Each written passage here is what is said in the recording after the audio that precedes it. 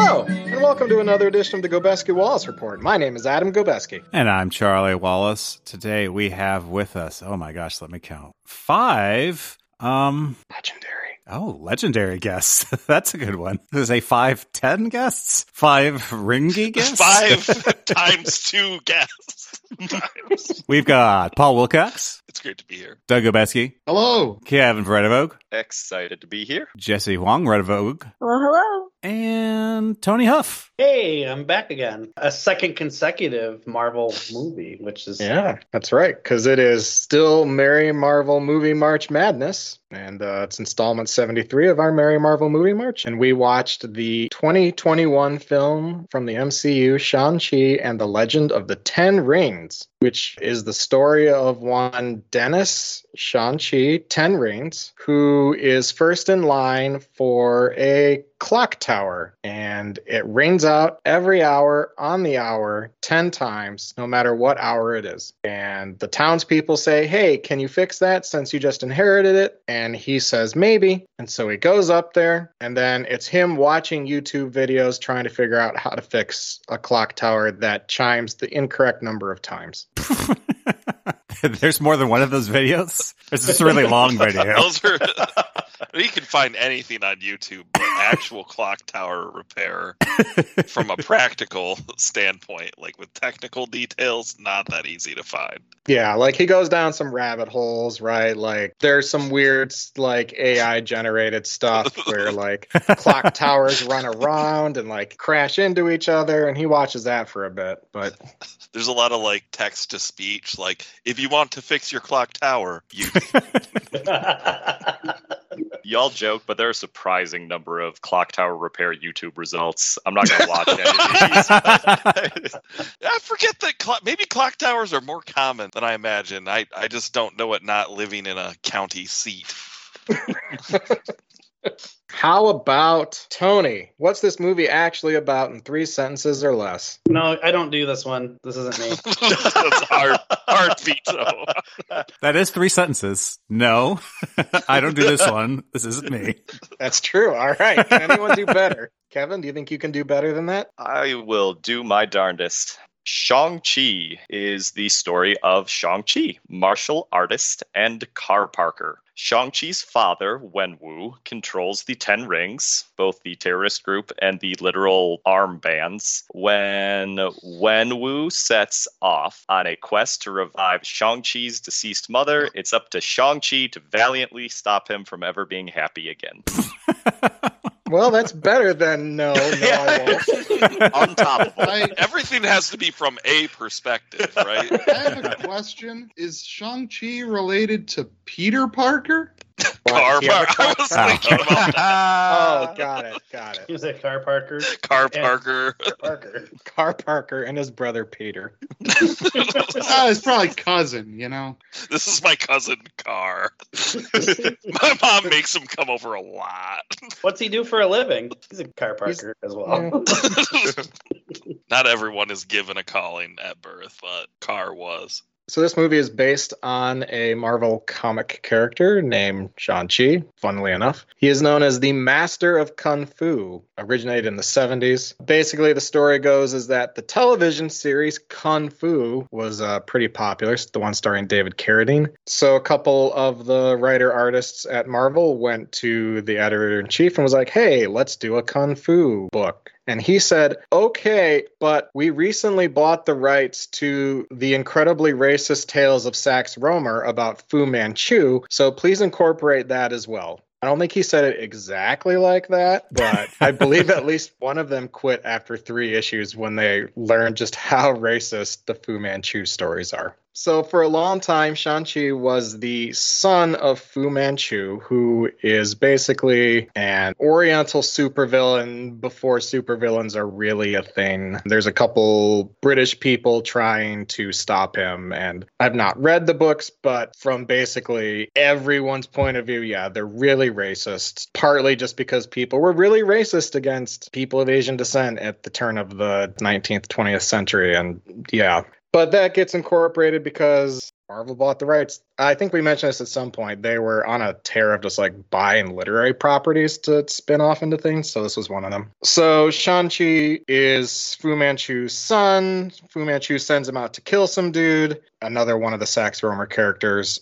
Shang-Chi does that and then realizes, wait, I killed this person. Maybe my dad's not a great guy after all. And then wanders around a bit before fighting his dad and sister at various points. Roughly how it went. The book was very popular. It lasted something like over 100 issues before it was eventually canceled. Shang-Chi hasn't made a whole lot of appearances since, partly because the rights to the Fu Manchu stories expired as far as Marvel had them. This has subsequently been somewhat addressed by like rewriting stuff. So that's like, oh, Fu Manchu is what they called me. My real name is something else that I don't remember, but it's not Wenwu. It's not the one in the movie. They started to make a bit of an effort towards bringing him back in the last 20 years or so. But yeah, there was a long time where basically heard almost nothing from Shang-Chi, the comic book character. As far as movies go, there were a couple attempts. There's a story that Stan Lee talked to Brandon Lee, Bruce Lee's son, in the 80s about doing like a Shang-Chi, either movie or television series. I'm going to guess that's like all Stan Lee stories of just like, hey, wouldn't it be cool if we did this? And then nothing happens because all the Hollywood executives at that point were sort of patting him on the head and going, yeah, that's nice.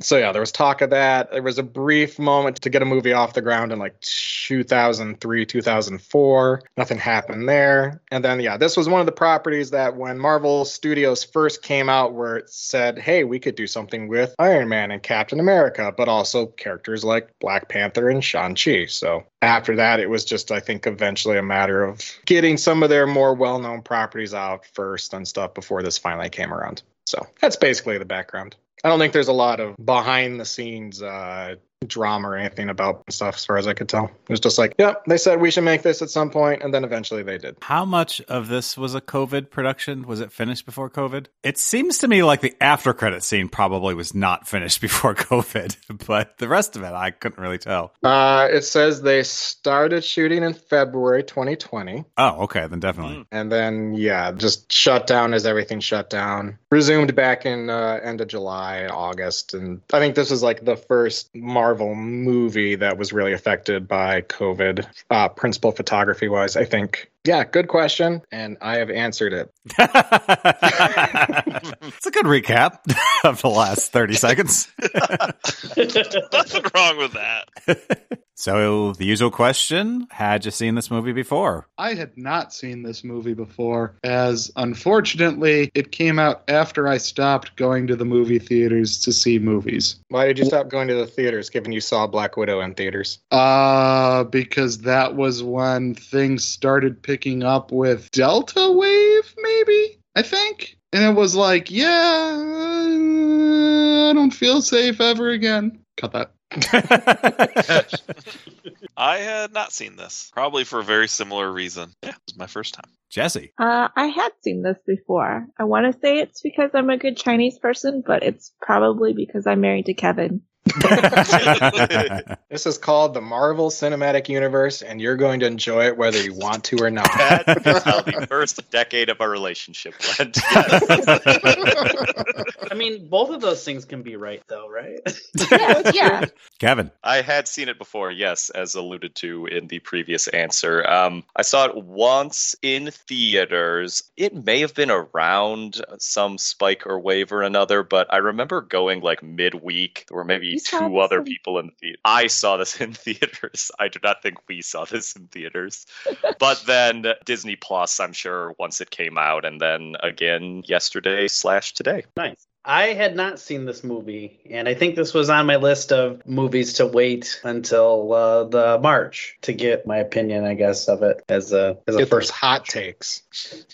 Well, I like sometimes Fresh, recently informed takes. Barely Right. Well, informed takes. I was gonna say sometimes I do like being the person who's just like seen it once and then listening to how everyone's like, oh, when I watched this the first time, I saw this, and then second time I was like, oh, it meant so much more, and I'm like, oh, okay, it's like I watched it twice now. Vicariously. Yeah, exactly. I'm lazy, if anything. I'm in the same camp as Tony, as usual. I don't think I've seen any of the movies between now and the current end of the March. What? I You don't haven't think I seen have. Morbius? Morbius. Oh, no. I don't believe that there's a single person who hasn't seen Morbius. You know, Even I've seen you're Morbius. scrolling through Netflix, you're trying to find something to see, and it's like, oh, how about Morbius? Huh? Okay. Like my For You section in Netflix is like, just Morbius. It's just Morbius. Would you like to watch 7 days of Morbius? it just looks like a Morbius Google image search. You skip to the end of the list, and it goes right back to the beginning, like some sort of Morbius strip. What's going to happen when we actually get to the Morbius episode?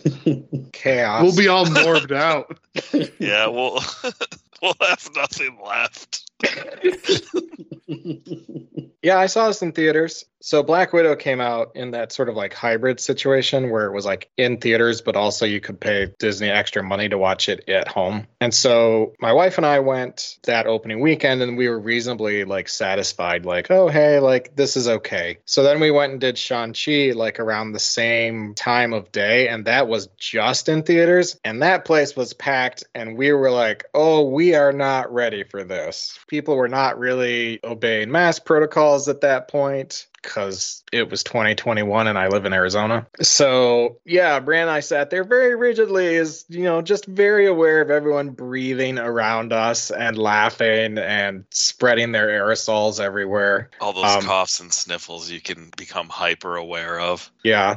So it was a great time. We loved the movie. No, it was. We really enjoyed the movie, I think. It was just the reason we stopped going opening weekend to see these things. But yeah, we liked enough that we bought the Blu-ray, watched that, and then watched again tonight. Yeah, so where do we want to start? The beginning. Very good place to start. All right, so 1,000 years ago. Oh, jeez. Well, that's where it starts. Yeah, that's true.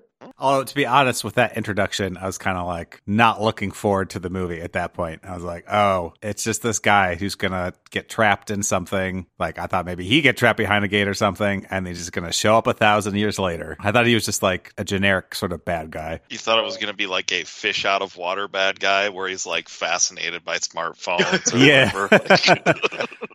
Or just like indifferent to them. He couldn't care less about smartphones. He just wants to kill everyone. So you didn't like the beginning of the movie, Charlie? Well, actually, the beginning of the movie was fine in context of the rest of the movie, but it just made me think that it was going a completely different direction than it went. Is it because he was using the rings as a shield? Yeah. Yeah, that had a lot to do with it. Though he was using it as a not shield, too, as a weapon. So Two categories of things, and they're both bad. Shields and not shields. I couldn't at the beginning figure out if he was truly a bad guy or if he was like, you know, had just these like delusions or whatever, and then like they were gonna try and like make him be good again, which I guess is kind of how it went, but not all the way. Yeah, like, is it like a Rings of Power, like Lord of the Rings type thing? And that's why the son never actually put them on? Or did he put them on eventually? He put 'em He on. had them on quite a bit in the end. Oh, Yeah, at the okay. end. I know he was doing the floating thing for a while. But they changed But he colors. put them on and then didn't instantly be like, the rings are mine. They were a shiny gold when he had them instead of a sad blue. Right. Oh, okay. So it's not, they don't necessarily corrupt in and of themselves No. instantly, anyway. Yeah, maybe. Sorry, I realized there's a Getting bit of ahead. background maybe we should talk about real quick, which is the character of the Mandarin. I think we talked about this a little bit in Iron Man 3, but just to recap, the Mandarin in the comics is a Fu Manchu style supervillain, and he has 10 rings on his fingers, not his arms. And Doug and Kevin and anyone else who might know, might need to correct me or remind me, but he like gets them from like a spaceship or something, or the wreckage of a spaceship. It's definitely aliens. Wreckage of a spaceship sounds more right to me, but I can fact check in the meantime. Yeah, but so they have special powers that let him be evil, and he fights Iron Man a bunch. So that's a little bit where the rings are coming from. But they're not evil in and of themselves. I don't think so. I think they're just spacey. Just sweet alien tech. Because Yeah. they talked about how like he could hear the voice, and they're like, "Oh, it's just whatever is inside of him that's possessing him to like open the portal." So I thought like the rings were connected to like the portal. No, he could hear the voices, I think, because the Dweller in Darkness, let's just get right to the end of the movie. The Dweller in Darkness knew he had the rings and knew that they were powerful enough to get him out. So he was whispering to Wenwu to be like, hey, let me out. I'm your wife. It was a supernatural spearfishing scam, basically. Yeah, well, he's not wrong. I know, it's just it even had the wiggly dealies on the face like a real catfish. the dragon kind of thing, yeah. Or tentacles or something. Dweller in Darkness is also a Marvel character, but in the comics, he's usually just a dude with a big blue head. So. Classic. That would have been a way better climax to the movie. Mega Mind just comes out of the But yeah, I think he's just 40-ish-year-old dude who gets the rings and is like, I'm going to take over the Earth. And then he's just like that for 1,000 years. I gotta ask, did anyone else get Dynasty Warriors vibes from that intro? Not while watching it, but now that you say it, like I can definitely see it. I can see the Dynasty Warriors video games in there, yeah. Like a counter in the right-hand corner. Yeah. 1,000. Like the thing at the top showing how his army is doing versus the enemy army, the balance of power, Surprised they haven't done that spin-off yet. I mean, have you guys kept up with the Dynasty Warrior? Every entry in the Dynasty Warriors? I think I played 1, 2, and 8. Okay. You played 1? Wow. Didn't I? That's a PS game. Maybe just 2 and 8 then. I probably played whatever the PS2 one was. I played 3, 4, 7, 8, something like that. Oh, and I think I did Samurai Warriors, but that wasn't fun. And the Zelda one, which is like a spin-off. That one's not bad. It's kind of weird, but this is what we need to talk about. Jesse, which Dynasty Warriors game did you play growing up? All of them. There you go. Okay. Oh man, even Orochi. So is the rings on the arms, is that then a creation for the movie, or was there some lead up to that? Like if it was originally on fingers? Full disclosure, basically anything that happened in comics after 1998, I only am vaguely aware of. Okay. But to the best of my knowledge, I think that's for the movie, because I'm not sure that 10 rings on fingers would necessarily be particularly cinematic. At least with like the martial arts angle they decided to go for. I don't know that works well with a ring that shoots, I pulled this up, lightning, and another one that shoots fire, and we're going to run out of elements quickly. I was going to say everyone's heart from here from like 6 on out or whatever. One of them, this is basically heart, creates loyalty. It's a Captain Planet thing. Oh my god, this is fantastic. Yeah, I really liked what they did with the rings, both just, visually and kind of keeping them sort of rings. Mm-hmm. But I think it would have been really hard to sell the OG finger rings, just reading some of these descriptions. Yeah, is it just like lots of close-ups of hands and stuff? Exactly. The rings look cool when they're fighting and stuff, but when he's just standing there, it just like they have to have like cool jackets with arms rolled up for it to like, be obvious that he wears rings. Otherwise, it just looks like Popeye. It's a lot of 80s like blazers. There's an element of fashion that has to go along with any, right? He's got to be holding his like forearms up so they don't just slide off his arms, holding his fingers out. Well, so one of the questions that I had for people that like know comics and the Marvel universe was, so when I saw the rings like originally like introduced in this movie, I thought that they were going to be like linked to one of the stones. What is it? The Infinity Stones. Is that like completely like stupid or? No, I don't think it's stupid. That's a pretty good assumption given that we're dealing with the MCU. Yeah, I think the only thing maybe to say is that because now we're in phase 4, theoretically we're past the Infinity Stones, but no, I think that's a completely reasonable assumption. And So wait, are the who Infinity knows? Stones gone now, like completely? Because I thought that they put them back. They put them back in the past, but then if you follow the timeline forward, Thanos eventually destroys them. So I think in the present, they're technically gone. Oh, okay. Right. Nothing better than relitigating Endgame. That's hard to wrap. I thought we my were head past around this, a little yeah. bit, too. Like, Well, I mean, it just- well, they're still there. I mean, like But they're not- sending something back to the past is essentially making it go away, Yeah. unless you live in a time traveling universe. Well, that's fine. I just want to know moving forward in these marches if I need to like worry about Infinity Stones because it's a preoccupation at this. Never always worry about it. Never calm down. To the best of my knowledge, no, you don't have to, but Don't be surprised. I equally don't actually know what's going on with the rings in that post-credit scene, so maybe it will turn out to be, Infinity Stones from another multiverse. or There's whatever. Oh yeah. theory that I've read online that maybe they tie into the new big bad for phases 4, 5, and 6, but it's too early to tell at this point. Okay. So I guess in 1,000 years, Wenwu decides he wants more power, so he goes to a hidden village. Thank you. Or Home Improvement. Tim Allen. We can't go one podcast without talking about Tim Allen. Oh, it's such a dumb reference. Oh my god, I love it. Well, he talked about power. He said more power. So he goes to the village and he just wanders in. So I guess he goes the exact right time of year because it was only later, I think, that they'd explain that he figures out that there's a specific time to go. I think Yeah, he I don't know if took he got the- lucky or if maybe they changed things after he showed up. Oh, could be, yeah. This mean, guy most can get of this in. group We didn't gotta get up the lucky. security. But anyway, yeah, he meets his wife. Because they plummeted off of a cliff to their deaths. Charlie recaps the movie for us. Yeah, well, I'm trying to stumble into At something least we he's want to talk about. talking about the movie. Yeah.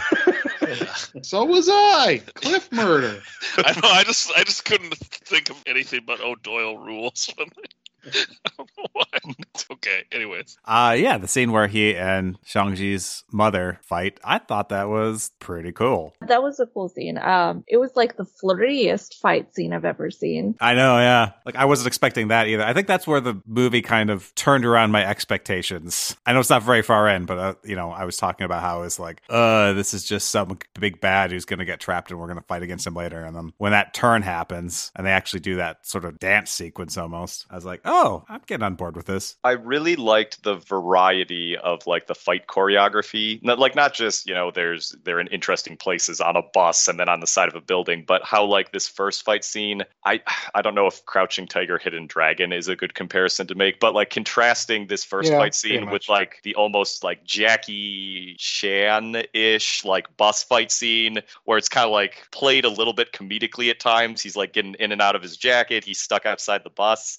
Like I'm not enough of a martial arts movie aficionado to know if there were more references. But again, I liked the variety there. I think the inspiration was mostly from Speed, but that's just me. Just turn it up the hill and it'll stop. That is... Oh, you've never been to San Francisco. Turn left and then left again at the next block. Yeah, but then you'd stop accelerating, but then it'll just Turn it sideways as accelerate. it's creeping to a stop. Okay.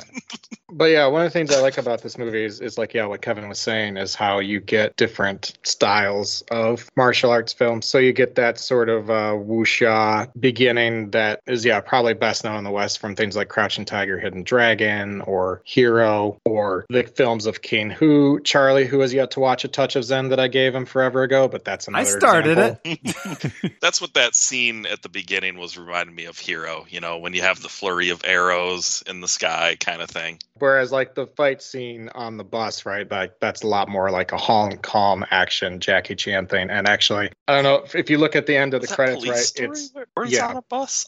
yeah, he's on Oh, yeah. police. Yeah. If you look at the end credits, right, it was like in memory of Brad Allen. Brad Allen was a fight choreographer on this movie, but he was also a member of Jackie Chan's stunt team. So Well, I think that's where this movie like really excels. It's like all the fight sequences, like the martial arts stuff. Yeah. That and like the Like, it really- side of the building one. mhm. Oh, that was cool. There's a similar scene in Rush Hour 2 that I remember from my youth. Rush Hour 2, so good. But yeah, there was another scaffolding fight scene, and it reminded me of that, and I was like, that's pretty cool. I was gonna say, like, yeah, because I actually was like, oh, we get another scaffolding scene where there's just like a bunch of just like martial arts. I was expecting them to like do what I think Jackie Chan does, that where he just like goes all the way down and like gets down to the ground. He just in real life falls through every piece of scaffolding Yeah. on the way down to the ground. Yeah. I mostly agree with Charlie on the stance of it took a bit for me to get on board as well, but it wasn't until the bus fight scene that I was really like, okay, I think I'm going to enjoy this. The other thing that sort of struck me as interesting is that there's no English in this movie for like nearly 10 minutes. Like, I think the first English line when I looked at the counter was like 9 minutes and 40 seconds. I made that point to Kevin. I was like, they barely speak English in this movie. He's like, you gotta have better insight than that. Like, they don't speak English for like quite a while. Yeah, that's like a pretty, like, I've never seen that in like any MCU movie or anything like that. I mean, it's kind of bold. A lot of people just don't like subtitles for whatever reason, right? So to put that in a movie that you're expecting a lot of people to go see and like. Yeah, I couldn't go like get another drink or like re-up my snacks for the first part of the movie. I'm already done with my popcorn, and I still have to read the subtitles. Yeah, like the delivery guy came for me while we were watching, and I was like, "Oh no, I don't know what's happening." Back towards the door. You know? But yeah, I thought that was a really interesting choice for a tentpole movie like this, and I applauded it. There were a lot of things I liked about this movie, and that was one where it was like, oh, they only speak English more or less when it feels appropriate to speak English, not because they need the audience to be on board or something. Like there's a trust for the audience there that I appreciated. Yeah, I really like that because there's moments where it like really doesn't make sense for them to speak English. Like when Shang-Chi is talking to his sister, for the most part, they're speaking in Chinese because like why would they speak in English? Whereas where he talks to Katie, he's obviously speaking in English. One thing I will knock them for a little that came off a little on the nose, but probably they didn't want to lose the, white people audience that don't speak Chinese. I think there's an interaction between young Shang-Chi and Wenwu where Wenwu's like, hey, you've been practicing your English, right? And he says yes, so they can proceed with the conversation in English. Besides that, though, it's all very solid. I mean, I actually didn't mind that because it establishes that he knows English, that he can go run off at that point and be okay. I suppose. Right, It sounded to me like an excuse to speak English. But yes, I guess that's true. There is some value to it narratively. But you're right. I mean, that is one reason it's there for sure. It's not as bad as like, I'm an alien and I've learned your silly human language and now I'm going to speak to you in it. To the point of death. Yeah. Like everybody carries the universal translator. We're good now.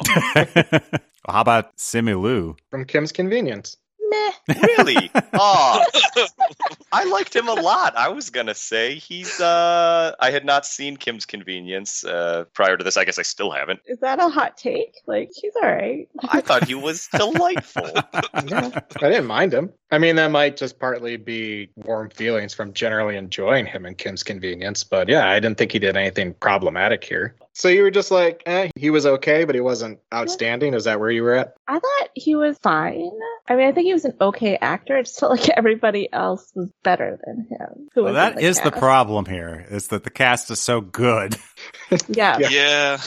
You got frickin' Tony Lund in there, man. You're like, oh, he's so good. Oh, his dad is so good, and his aunt is so good, and Aquafina is good. But like, he's just kind of like there. He doesn't have much emotion. Maybe that's like his character, but I don't know. It is a thing about the comic Shang-Chi, at least, that he's fairly stoic. So I can sort of see that. But it's also kind of nice to have him sort of be the anchor that then these other characters can kind of orbit around a bit without necessarily like pulling things too far over. Like if everyone were Aquafina, like that might be too much, Yeah. But yeah, I can see where you're coming from. Yeah, it's not a flashy role other than the fight stuff, but like in terms of character, yeah, it's not super flashy. I do like that he's beefy. Like if you're gonna have like the first Chinese superhero that's in like a big Marvel movie, yeah, let's have him be beefy. movie. If I remember correctly, this actually, I don't remember how the movie was received in China, but I think, Was it received in China at all, even? well, I think even before it was released, if it was released, because I'm sure it was zero COVID at the time, I think in China, Simu Liu was considered like pretty unattractive by like Chinese standards of male attractiveness. So like I think it got a fair deal of crap for his quote beefiness when I imagine Disney was expecting this to play big over there. Says yet to be released over there, Oh geez. along with Eternals. Eternals hasn't been released either, but we'll get to that. But this might be, like, of all the movies we've watched so far, had some of the best performances, especially Tony Leung. I think that's Tony Leung, man. I think that's like the best performance we've seen in all the movies so far. He's one of the 5 Tiger Generals. He's a very famous Hong Kong actor. I know this from the research I did ahead of time, but What are the 5 Not Tiger before that. Generals for those of us who are uncultured rubes? They're basically 5 male actors in Hong Kong in the 80s, early 90s who were really famous and well known. More there, I think, than here. So you had Tony Leung, Andy Lau's one, I think, but they did a lot of like movies and television stuff. So Tony Leung's probably best known for his Wong Kar-wai collaborations. So stuff like In the Mood for Love, 2046, stuff like that. He's in Hero. He's the one who's not Jet Li, basically. If you've seen Hero. Oh, okay. Yeah, he's very well regarded actor. Just perhaps not as well known here in the West as in other areas. But yeah, you've got him. You've got who I assume will be Oscar winner Michelle Yeoh. by the time this comes out, we'll know. Yeah, it's a great cast. Although, yeah, it's not given quite as much to do here as she could have been. I mean, she gets a good fight scene, but she gets the role of like the, no, you won't take over our village. Well, you know, it's her second Marvel appearance, so, you know, got to spread them out. What was the first one? When She's was in it? Guardians of the Galaxy 2. Oh, yeah. Part of Sylvester Stallone's original Guardians crew, the Ravagers. Yeah. And Ben Kingsley's back. Yay! Oh, yeah. What did we all think of Ben Kingsley this time around? Is that weird actor guy? Yeah, Yeah. Okay. from Iron Man 3, if you saw Oh, Iron Man okay. 3 and remember it. I was wondering why he was in there at all. He is in there because Iron Man 3 used the Mandarin and the Ten Rings for their own terrorist plot. And this, I think, was an effort to reclaim the Mandarin from that, because that plot line in Iron Man 3, I think, came under criticism for basically a white person co-opting Asian things. So I think they wanted to address that a bit. And Trevor Slattery, Ben Kingsley, is sort of the link, I think, between those two things. There's actually on Disney Plus, there's a short film about Slattery's time in prison that kind of is a prequel to this movie, I guess. I don't know that was specifically how it was envisioned originally, but it ties into how he ends up going from jail to imprisoned here in the beginning of the movie. That is a Marvel one-shot that showed up on a Blu-ray for, it might have been the Iron Man 3 Blu-ray, it might have been the Thor The Dark World Blu-ray. All I know is I made us watch it at the time of Iron Man 3, because I was like, you guys all need to watch this. Back when And then I physical forgot media about was a thing. I liked the character. I thought the character was funny. I just was like, why is this happening? Like, Right. It kind of made no sense as a first watch and not really being primed with Iron Man 3 knowledge. Yeah, I think that's what you're supposed to remember is like, oh, right, the last time we heard about these 10 ring guys, that was Iron Man 3. Oh, so that's what was going on. And like he actually I was mentions like, that, right? It just was like pretty out of He left does. No. field. He definitely does mention that. I just don't remember it. Yeah, and I remember it only because at the time Adam mentioned it. He's like, "This will come back." I'm like, "Oh, mental note." Several years See, from whenever- now. It's like a telltale game. See, whenever Adam tells me to remember things, I just tell him that I will, and then I don't. I know. I know how you work. And then Morris, Morris, Morris, the chicken pig. The cute best- little animal sidekick. best character there is. That is a real Chinese mythological creature, I think. Real, you know what I mean. I just don't remember what it's called. News to me. Chicken dog? Headless chicken dog? That's I forgot. Yeah, chicken dog. Classic sign of the zodiac, Chinese chicken dog. Hundun. It's a legendary faceless being in Chinese mythology. And the picture on Wikipedia basically looks like Morris. Here, I'll put it in the chat. Oh yeah. Cute. Yeah, like it just reminded me of the duo from I think it's Thor Ragnarok that you see in like the prison. I forget their names. Meek and Korg. Yeah, yeah. I know Korg for sure, but it just reminded me of that kind of duo, kind of how they're funny, and just like provide some comedic relief, but also driving the plot of like, okay, this is how we're gonna get out of here. I've got a pretty high tolerance for this, particularly in Marvel movies, but I thought, with those characters and more generally with this movie, they did a pretty good job of balancing the serious elements of the story and the more jokey elements. I thought there was a really good balance of those two components here. The Planet of the Apes conversation got real close to that line. Oh, I loved that, though. I thought that was funny. I was going to say, it's so dumb, but yes, thoroughly enjoyed it. Well, it just reminded me of like, I think it was Conan O'Brien or something talking about writing for The Simpsons and how just Homer got dumber and dumber until like they would write jokes about him forgetting to breathe or something. And like that's what it's like, this is so dumb. I'm not sure I believe that this person could exist. However, it is funny, so got a pass for me. I mean, if it's something you believe from being a very young child, like I can see it carrying on. Nobody's tested it. It's just there. Like, assuming he hasn't gone back and watched it again, like maybe it's a very sacred memory for him, and he doesn't go back and watch Planet of the Apes. It's possible. It reminded me of like the Sir Ian McKellen acting scene. I just pretend to be the person in the film. Yeah. So what'd you guys think of Razor Fist? That's the guy with a razor fist. I wondered if he's a character from the comics. He is. He is That's a what Shang-Chi adversary. He seemed like a classic, like, yep, this is definitely a guy. The bad guy who drives an electric vehicle. Oh yeah. Oh, was that an electric BMW? Yeah, it was next to an EV station, so with his name on the side. Is the Razor Fist mobile from the comics, or was that an original creation here? I believe that's an original creation. I like the idea that Wenwu's compound has an electric charging station for vehicles in it. And like the garage. He's evil, but he's not evil. Right. I mean, you saw all the solar panels, right? yeah. I mean, I was just wondering what the range of the vehicle was. I'm like, how are they going to get to where they need to go? Like, well, that was So I something don't weird think too. there are charging stations along the Talo Road. Well, that's one thing that I don't think they needed to address it, but even from the get-go, I was kind of like, oh, how far away is this village? It doesn't seem very far away at all. Like, Yeah, I've discovered this village.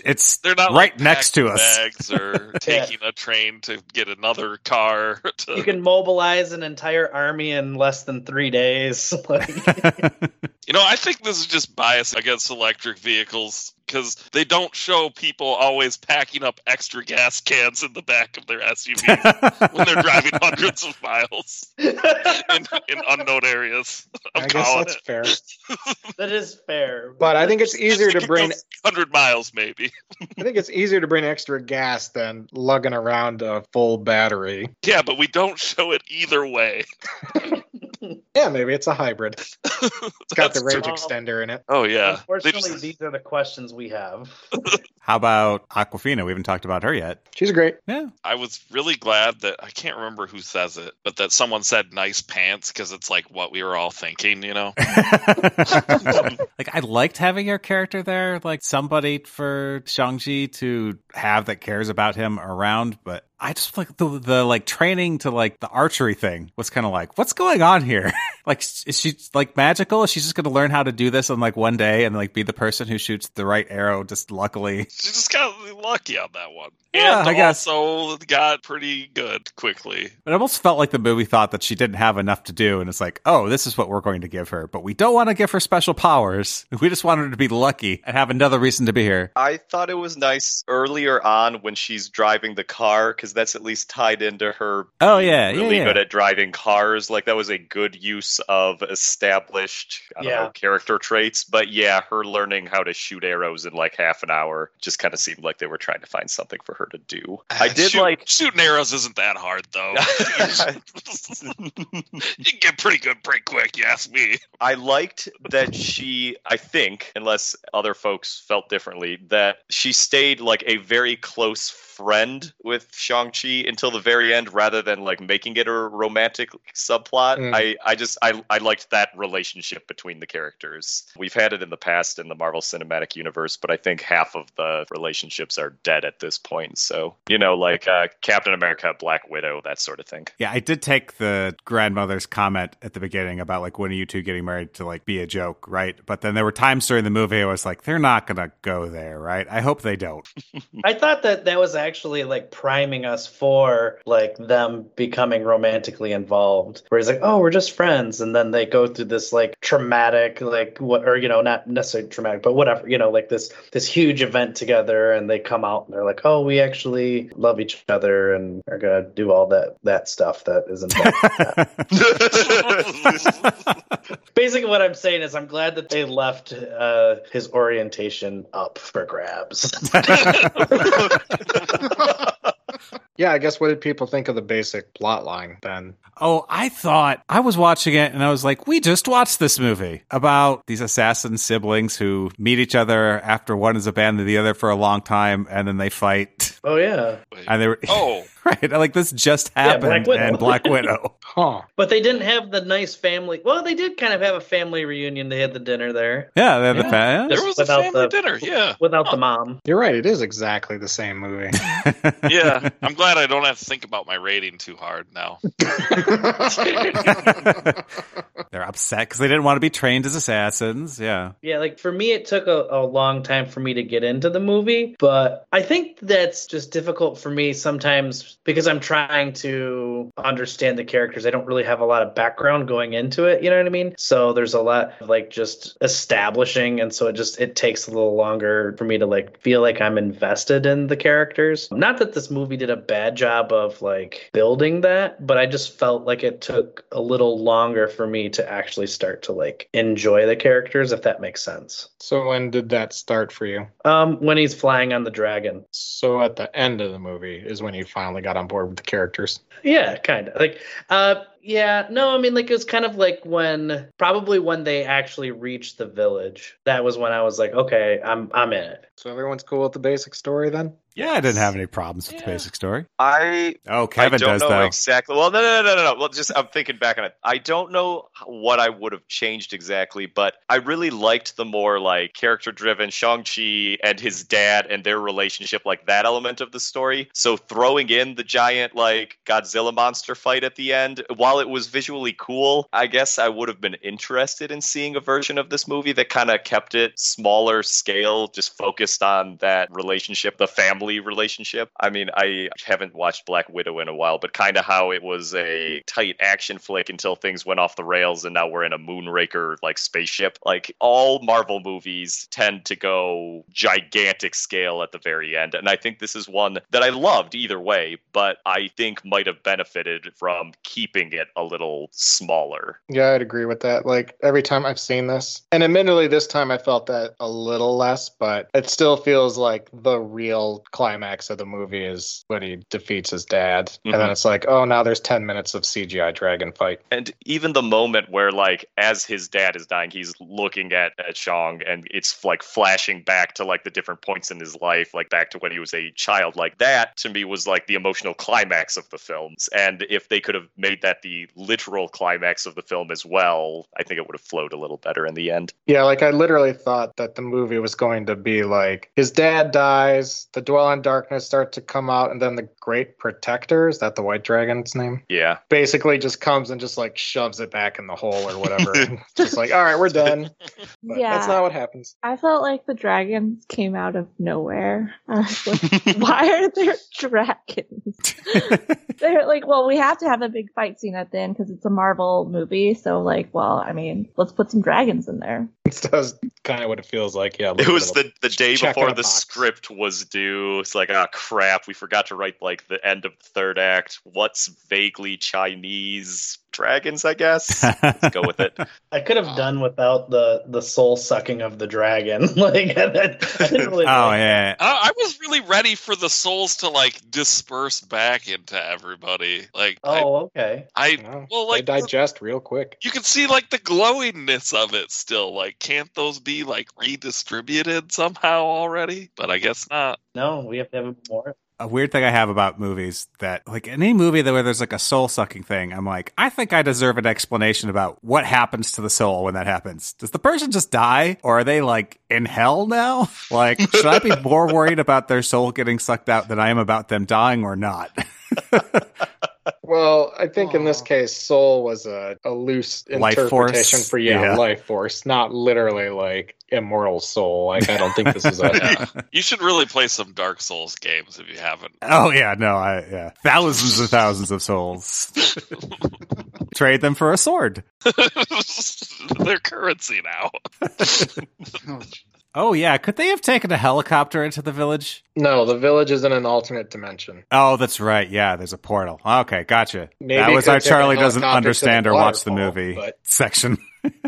So was it truly just the chicken dog that guided them? Yeah. They knew how to That's get how to the they got maze. there early. Yep. Yeah. That's cool. I'm glad that character also had an important role to play. And we haven't really talked about the Fight Club. Oh, and yeah. Kyle. Yeah, and was that Ronnie Chang? Yeah. I was like, I know him from The Daily Show. Right. Oh, was it John, right? Yeah. Yeah. I like the moment where he starts talking in Chinese to Katie, and she's like, I don't know Chinese very well. And he's like, I speak ABC, which I'm told stands for American Born Chinese, not necessarily ABCs of English. Oh. No, Overlap yeah, there? that's correct. He's ABC, which I think Aquafina like doesn't speak Chinese, so that's why they had to make her ABC. But it also, I think, gives, just like a character for people to relate to who are ABC, right? I mean, I suppose so. I think also like that excuse to not have subtitles for a while too. Yeah. Which obviously, I don't think any of us think is necessary, but I'm sure the Marvel executives were like, we need some English in here. So I like the Fight Club because they established too that it's like a crooked Fight Club. That like the fights are probably fixed. Are the fights? Oh. Well, yeah, because Wong knows Because the abomination. Yeah, and just like told him to pull his punches next time or something so he doesn't hurt himself so much. Yeah. So then I have a question. I know we've been bouncing around. So at was it the end credit scene where she kind of is overseeing it's not a Fight Club anymore, but it's like, it kind of looks like the Fight Club, like they're back there and then she's at her father's compound. Is that foreshadowing that she's going to be like a villain or? Yes, I believe so. Okay. Or at least controlling the 10 Yeah. rings. Because I think Shang-Chi said that she was back there, like, I guess, closing up dismantling the business, yeah. Right. And- but you think she has the 10 rings? No, Well, Shang-Chi but, has 10 rings. She has But the she 10 has rings, the- like the people 10 rings. Yeah. Oh. He's got the 10 rings, but she has the 10 rings. Oh, okay. In the comics, Shang-Chi's sister, who this version sort of like a combination of, I think, a couple characters, but in the comics at least, his sister is also like a villain controlling like a small army sort of thing. So Gotcha. Oh, so is that what they're doing with the post credits? yeah, I mean, it could be more ambiguous than that, Yeah. where like maybe she's just a mercenary, or it'll turn out she's only doing like good bad guy stuff. Yeah, like she's like the more intense methods kind of freedom fighter sort of thing. Yeah, why can't superheroes have henchmen? Yeah, That's everybody true. needs henchmen. I mean, they have sidekicks. No, but you need a rank below sidekick for the Yeah. people who are just good at henching. Yeah. They go join Shield. Sometimes you just need some hench people. That's right. Yeah. Yeah, you give them an agency and a name. Hey, I want some henching in my life. You have employees under you. No, they never do what I say, though. Yeah, maybe that's why superheroes don't have henchmen, because they don't have fear to enforce the henching. Just not a charismatic leader, I guess. Is fear just kind of like a key element to henching? Feels like. What if it was fear of poverty? Yeah, you could fire a guy. So I just gotta go in on Monday, fire somebody. All right. Well, you Well, guys. when they screw up. Nope, without cause. Didn't hench hard enough. I expect 40 solid hours of henching. Oh God. I Butts can't and even do seats, that. people. So, what's something you want to talk about with this movie that we haven't talked about yet? Something you liked? I like the costumes. Yeah. I would agree, yeah. I really like when they get ready for the war and they're wearing like the dragon scale thing that I think their aunt made or prepared for them. I thought that was really cool. I thought the air bending and water bending were cool. Mm-hmm. Also, when the aunt is explaining the peaceful past, there was definitely like a until the Fire Nation attacked moment. That's the rest of my notes, aside from comparing the bus to the movie Speed. The bus that wouldn't slow down.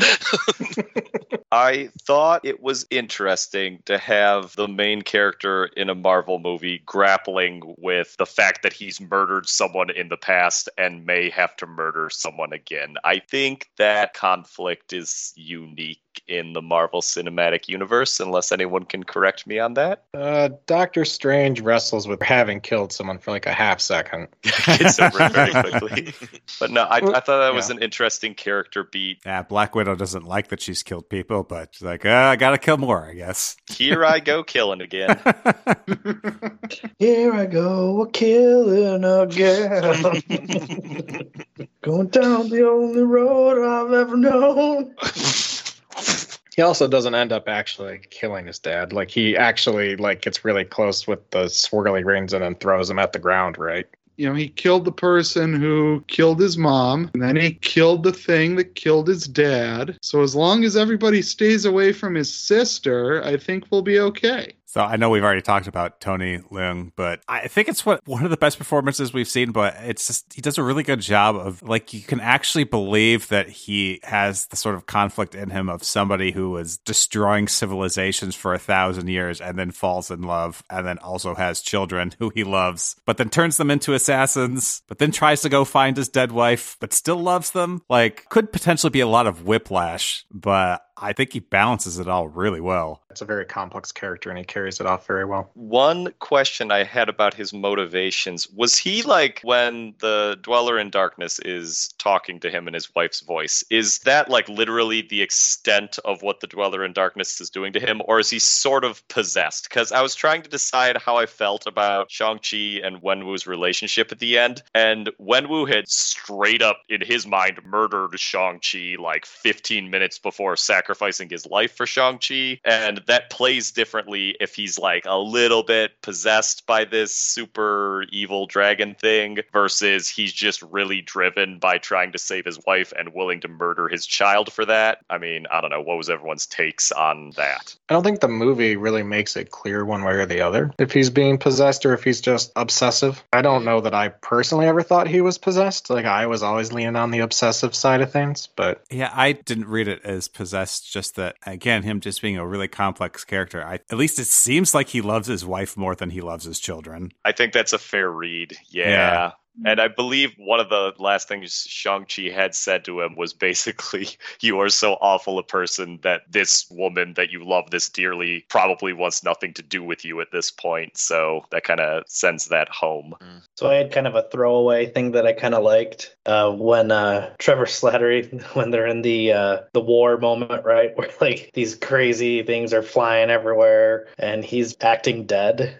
and I like how the music ties in with that as well. Like, it starts to get real, like, sad. Yeah. Yeah, I agree. That's a great bit. Yeah, that was good. He's like, look, I forget the exact thing, but it was like, it's a production or something like it, or a performance. And it gets Morris to play dead too, and he looks like he's like mad at Morris for the way that he's acting dead. So one thing I liked was you've got like the more traditional like kung fu movie kind of vibe in the compound. And then you've also got like Macau with the Fight Club, which is like super modern and like hip hop kind of. And then you've got San Francisco where you see Aquafina and Shang-Chi just like hanging out and being like young people. I think it's got a good mix of traditional Chinese kung fu vibes and like modern young hip vibes.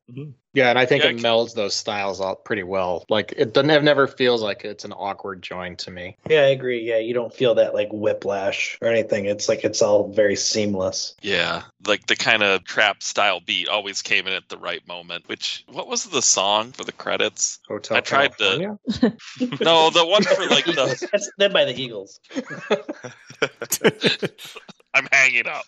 I tried to Shazam the song, but since I was muted on Skype, I don't think it was hearing. And otherwise, I would have to actually look it up. Not that we really do the song off anymore. Oh, I was thinking about that, yeah, while we were listening to it, whether it be a song off candidate or not. Yeah, 'Cause there's I a bunch of enjoyed songs it. listed, but I don't know which one it is. But yeah, just kind of talking about the music a bit, just relatedly, like one of the things I liked was I just liked the little karaoke scene where they're just like, we could be responsible adults and go to bed, or we could go sing in a karaoke bar, rent one of the rooms and for whatever. But then I also like that there was a callback in the post credits where they got Wallman to do it as well. It's a Yeah, that great was good. throwaway joke, but bringing it back around at the end really makes it fantastic. Oh, and his little their conversation with their like high school friend and her husband, where they're like just telling them like what had happened, and she's like, "You guys are making fun of me. This is a bit."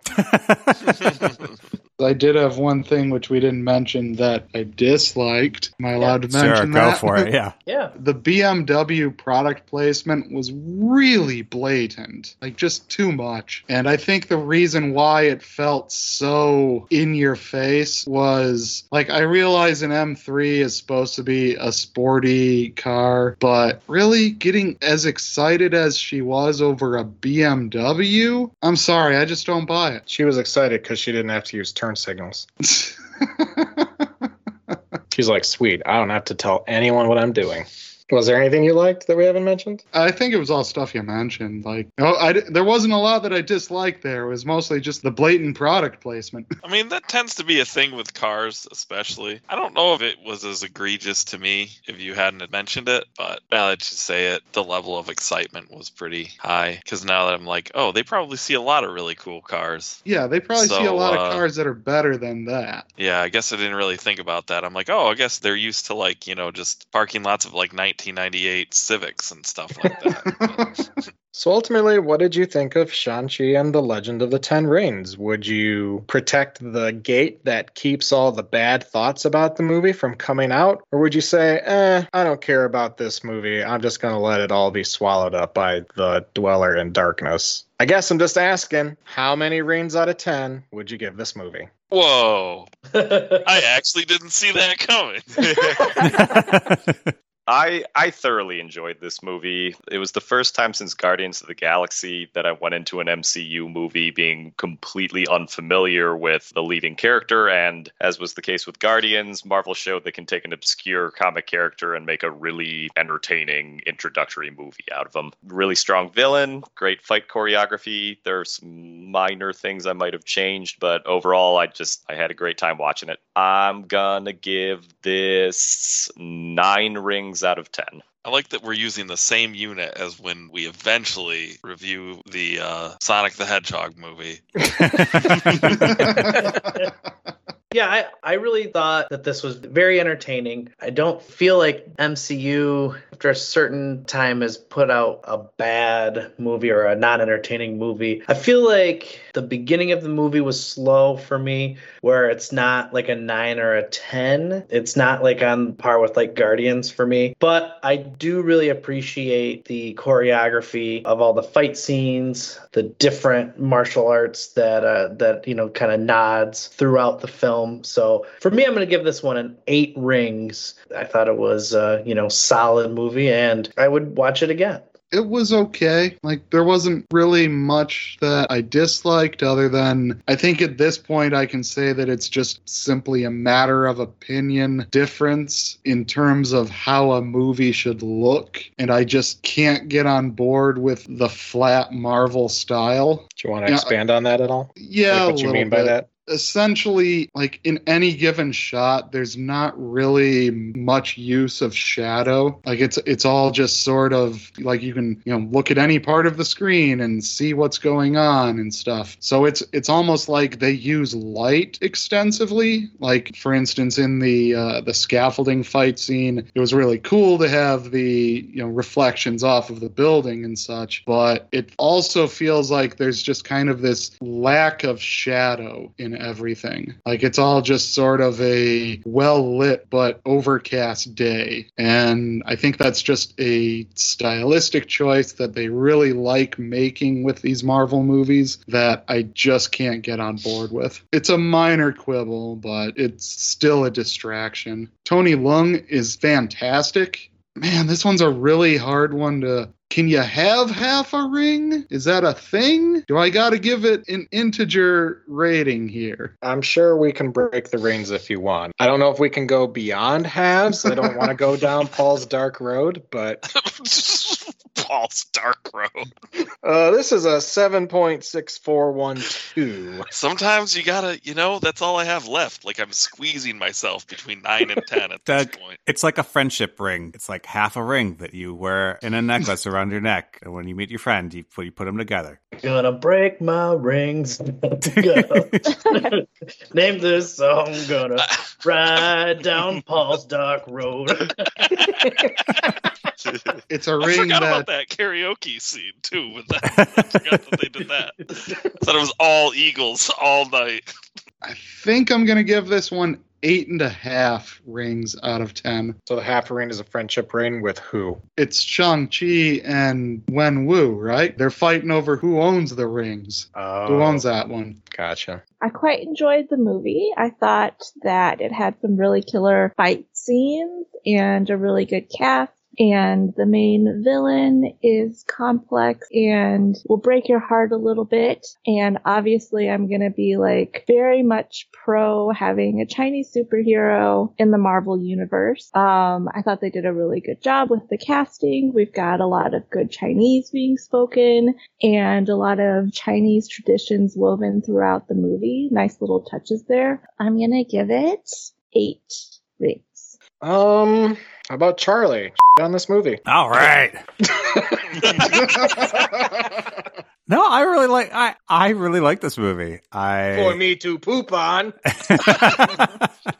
Yeah, like Jesse said, it's got complex characters, but actually believable. And some good action sequences, like with a lot of fun influences, like the wuxia and the Hong Kong action, Jackie Chan style stuff. But the one thing that I didn't mention that bothered me was that I think a lot of the CG gets in the way of that. I mean, wuxia stuff has like magical elements to it, but a lot of the rest of it was like, it's like, oh, that's actually kind of getting in the way of a lot of the fight choreography and distracting in a way that's like, well, I kind of wish that wasn't in a lot of the scenes. But yeah, and then at about the halfway point, it's kind of like the Marvel-ness of the whole thing kind of starts to creep in and like what the expectations for a Marvel movie is and get in the way of some of the things that I kind of liked. And like a lot of movies, it's perfect for in the March so far, but this is one where it's kind of like, oh, I don't think it necessarily melds on top so well. Even so, I really enjoyed it pretty much throughout, so I'm going to give it 8.5 rings out of 10. Yeah, I think I'd agree with that. I will say the CG is not as distracting to me as it is in some of the other MCU films and Marvel films that we've watched. But yeah, it does occasionally sort of get in the way. But contrasting that, one of the things I really like about this movie is that not only does it give us like a complex, somewhat sympathetic villain, but it also doesn't give us a villain where it's suddenly like he does something just like incredibly egregious that you're like, oh, well, all right, no one's on his side anymore.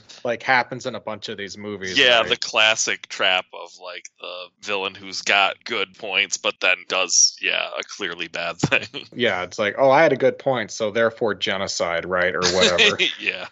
Stuff that's affected Thanos to an extent, but also I think like, Killmonger a bit and things like that. So, and I appreciate that Wenwu never really like goes down that path. I do like the martial arts films, and so this to me feels like a nice, well done martial arts film, and that has all those aspects balanced pretty well together. I do think that the CG dragon fight is just a little unnecessary, and it's just like, okay, the real movie's done, but we're still going. All right. But yeah, I think the actors are great. Tony Leung's just a treasure. Michelle Yeoh's fantastic. I like Simu Awkwafina's great. I was kind of wavering between 8.5 and 9, but I'm gonna go with 9 rings out of 10. I like this movie. I've more or less always enjoyed this movie. This movie made me hopeful for the future of the MCU movies. When I left the theater, I was like, oh, right, like they still got it. So 9 out of 10. Yeah, it just makes me wonder, because a lot of the movies we've been watching are like trying to meld styles like into the Marvel universe, and this is one that like it's like, oh, they can't quite make it work, and it's like, so what ones can they make work and which ones can't they? So it's kind of exciting to see. With you. What's that? I disagree with you. You're saying it does work. Works.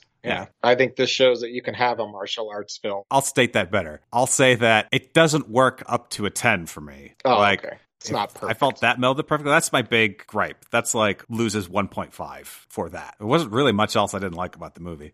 Well, I feel like I just have to say, not only does The Rings make me think of our future Sonic the Hedgehog review, but also Doug's gripe about lack of shadow. Also makes you think of Sonic? Oh. I haven't seen Sonic 2, so I don't know. Yeah, second. Oh my goodness. I've been holding that in for so long. Okay. But yeah, I really like this. I mean, I pretty much agree with just about everything everyone said so far. I think that I do love to see them meld. You know, it's kind of interesting, Black Widow and Shang-Chi back to back, seeing how they both sort of meld a fresh style. And I see what you're saying, Adam, with like kind of hope for them sort of keeping the MCU fresh with some different style influence. It was just really cool to have kind of a good martial arts movie melded in with sort of some of the more familiar elements, especially because of the performances. I mean, at times I could see, I feel like there was a really good balance of meaningful drama and comic relief. Aquafina's great, and I feel like without a lot of those elements, it would be kind of a grim movie. Like, there's a lot of sad, like, family sadness in this. Like, I found it tugging at my heartstrings, but ultimately it had enough else to offer to kind of keep me from going down, Paul's Dark Road or whatever.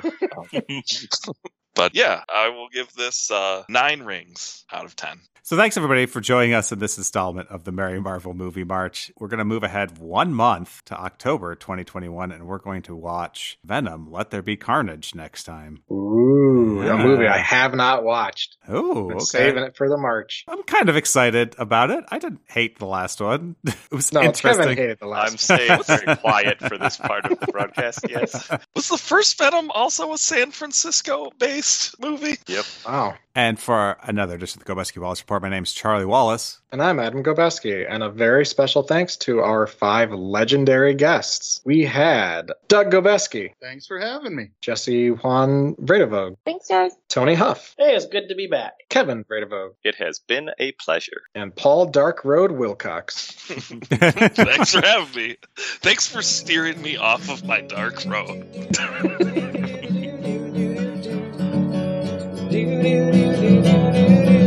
Thanks, everyone, for listening to our show. Make sure to check out our website, GobeskiWallaceReport.com. And don't forget, you can follow us on Twitter. Just follow us at GW Report. And we're on the Facebook as well, just like our page, the Gobeski Wallace Report. I kind of forgot what was happening. It's always so hard with the Twitter, with like the @. Like, you don't have to say @ do you? I don't know. That's a question for the listeners to decide.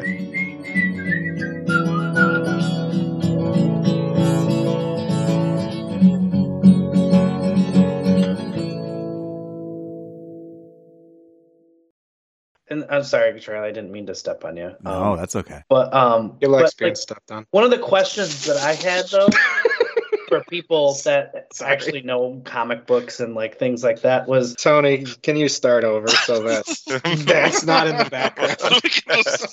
what's going on? We can cut They the were Charlie joking. likes being stepped on joke or keep it in. I don't Oh, want to. cut that.